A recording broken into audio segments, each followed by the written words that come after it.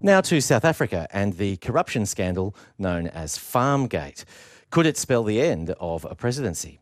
On the 30th of November, the report of an independent panel convened by the South African Parliament found that there is prima facie evidence that ANC President Cyril Ramaphosa engaged in serious misconduct and violated his oath of office. The allegations are about the president's conduct after a large amount of cash was stolen from his private farm. One of the ominous conclusions in the report reads, there was more foreign currency concealed in the sofa than the amount reflected in the receipt. The president has categorically denied the allegations and is now challenging the report in court. The ANC's national conference is on the 16th of December. That's when the ANC decides who will lead it into the next general election, due in 2024. It's critical because in South Africa's electoral system of party list proportional representation, citizens choose only a party when they vote. Internal party procedures determine the candidate list. The president is then chosen by a vote in the National Assembly. The ANC has won all 6 general elections since apartheid ended, though the 57% of the vote that they received at the last election was its lowest margin ever. Cyril Ramaphosa became president in 2019 after his scandal-plagued predecessor, Jacob Zuma, resigned the presidency. Ramaphosa became ANC leader on a promise of cleaning up corruption within the party. So what will happen now that he himself faces impeachment for corruption? Professor Lesiba Tefo is a political analyst attached to the University of South Africa, and he joins us on Sunday Extra Now. Welcome, Professor Tefo. Greetings to you and the listeners. Professor, the world is quite familiar with the process for impeaching an American president, probably a little less familiar with the process for removing a South African president. The report I referred to is called the report of the Section 89 Independent Panel. Could you explain for us what Section 89 is and how far down the road to removing a president South Africa is right now? If there is a possibility of impeachment, the law provides, as per Section 89, that you do some preliminary investigations based on the allegations at your disposal. In this instance, the panel had documentary evidence that suggested that the president violated his oath of office, and they concluded that there is a prima facie case here. And then on that basis, the next step would be that Parliament set up another committee to determine definitively if indeed the president violated his oath. The ANC has a majority in the National Assembly, as I suppose the Republicans did in the Senate when the impeachment of Donald Trump occurred. Does that mean that there's no real prospect that the National Assembly would in fact impeach President Ramaphosa? Yeah, that is so. That is so. It's always very difficult, by the way, to impeach a sitting president, right? Even to remove an incumbent from office in many parts of the world. It wouldn't be easy. But if we're to stick to this point only, I would say, yes, the president, Ramaphosa, will have the numbers both from the ANC and outside the ANC supporting him not to go. There are many who accepts that he might have erred, but not enough for him to be removed. There are many who are saying, who are they who are calling for his removal? Most of them are people who have been implicated in corruption, who he has put systems in place in the past 3-4 years that has been doing a good job in getting the corruptors and the corruptees in jail. And some of them are, by the way, in Parliament. And here is a man who's doing his best. With all his imperfections, maybe he deserves our support. And I think that's where the matter gets complicated. On Sunday Extra, we're speaking with Professor Lesiba Tefo, attached to the University of South Africa. Professor, from what you're saying, is it the case that, broadly speaking, President Ramaphosa still enjoys the majority support in the general public in South Africa at the moment? I would say yes. Since the scandal, people are beginning to be more critical, are even beginning more appreciative of him as a president than his party.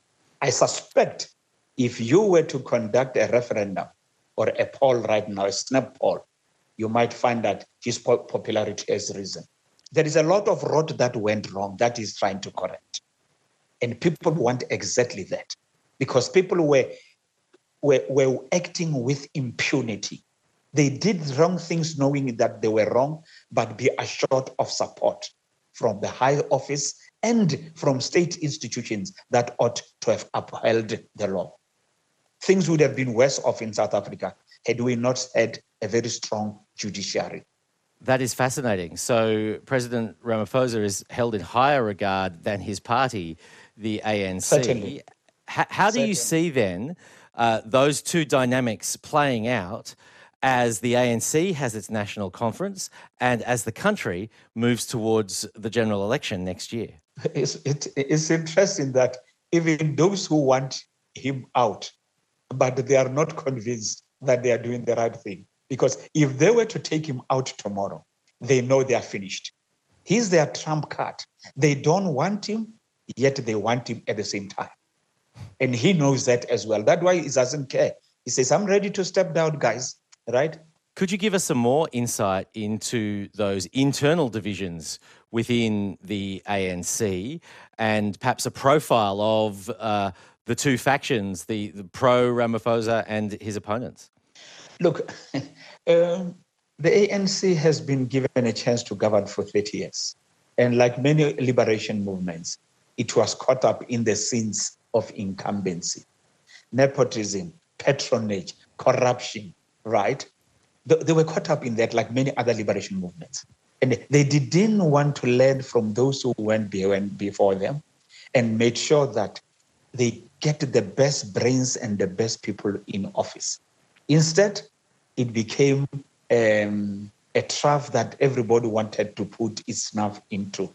That's why in the past 10 years, it has been going down in terms of electoral support.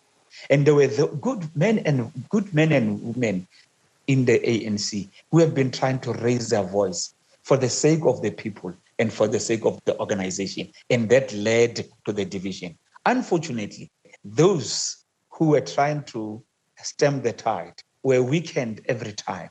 But in this man, suddenly there is hope. Suddenly, people say, yes, he's not perfect. Yes, he might have, is caught up in this, but is that strong enough to warrant his removal? If it were to happen, where would we be? Where will the country be? Do we want to revert to where we were yesteryear? Or do we say we limp forward with this man? And I think I would say I would rather limp forward with this man than to go back where we were yesteryear.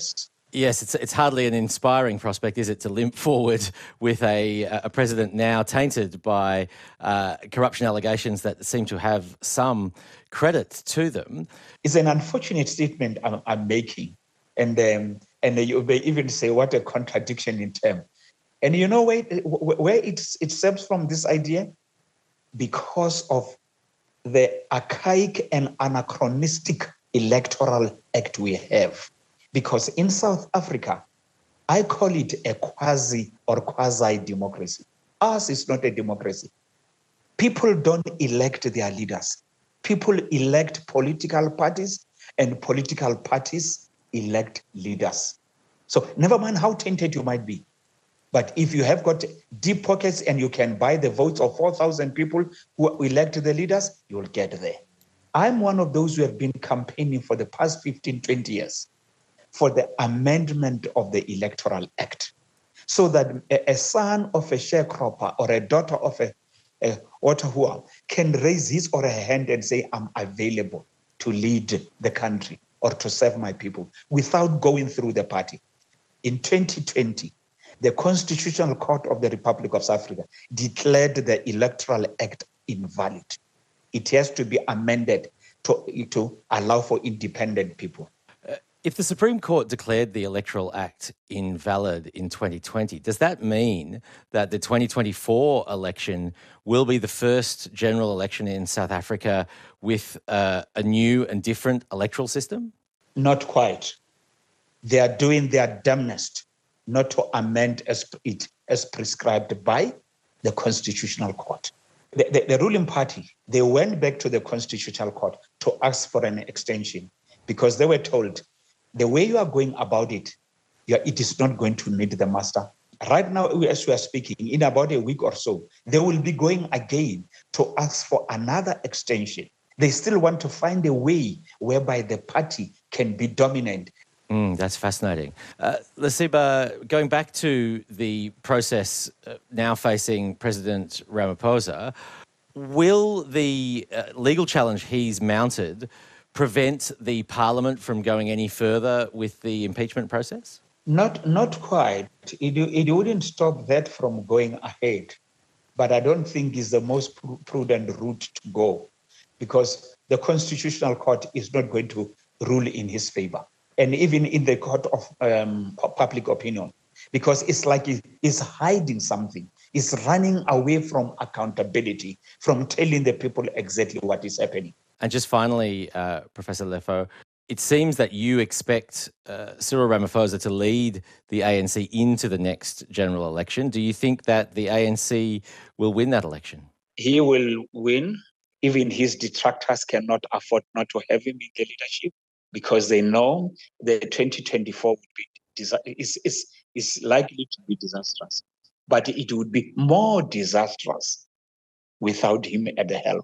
And I wouldn't be surprised if they would get less than 50%. It's going to be a tall order for them to win 50 plus 1. Now, with him absent, then it might go even up to 40%. So it's up to them what they want to do. You can pretend otherwise, but they know they need him. Professor Lesiba Tefo, thank you so much for joining us on Sunday Extra. Yeah, Luba, thank you very much. It's easier than ever to hear your favourite local and national ABC radio stations, live and on demand on the ABC Listen app.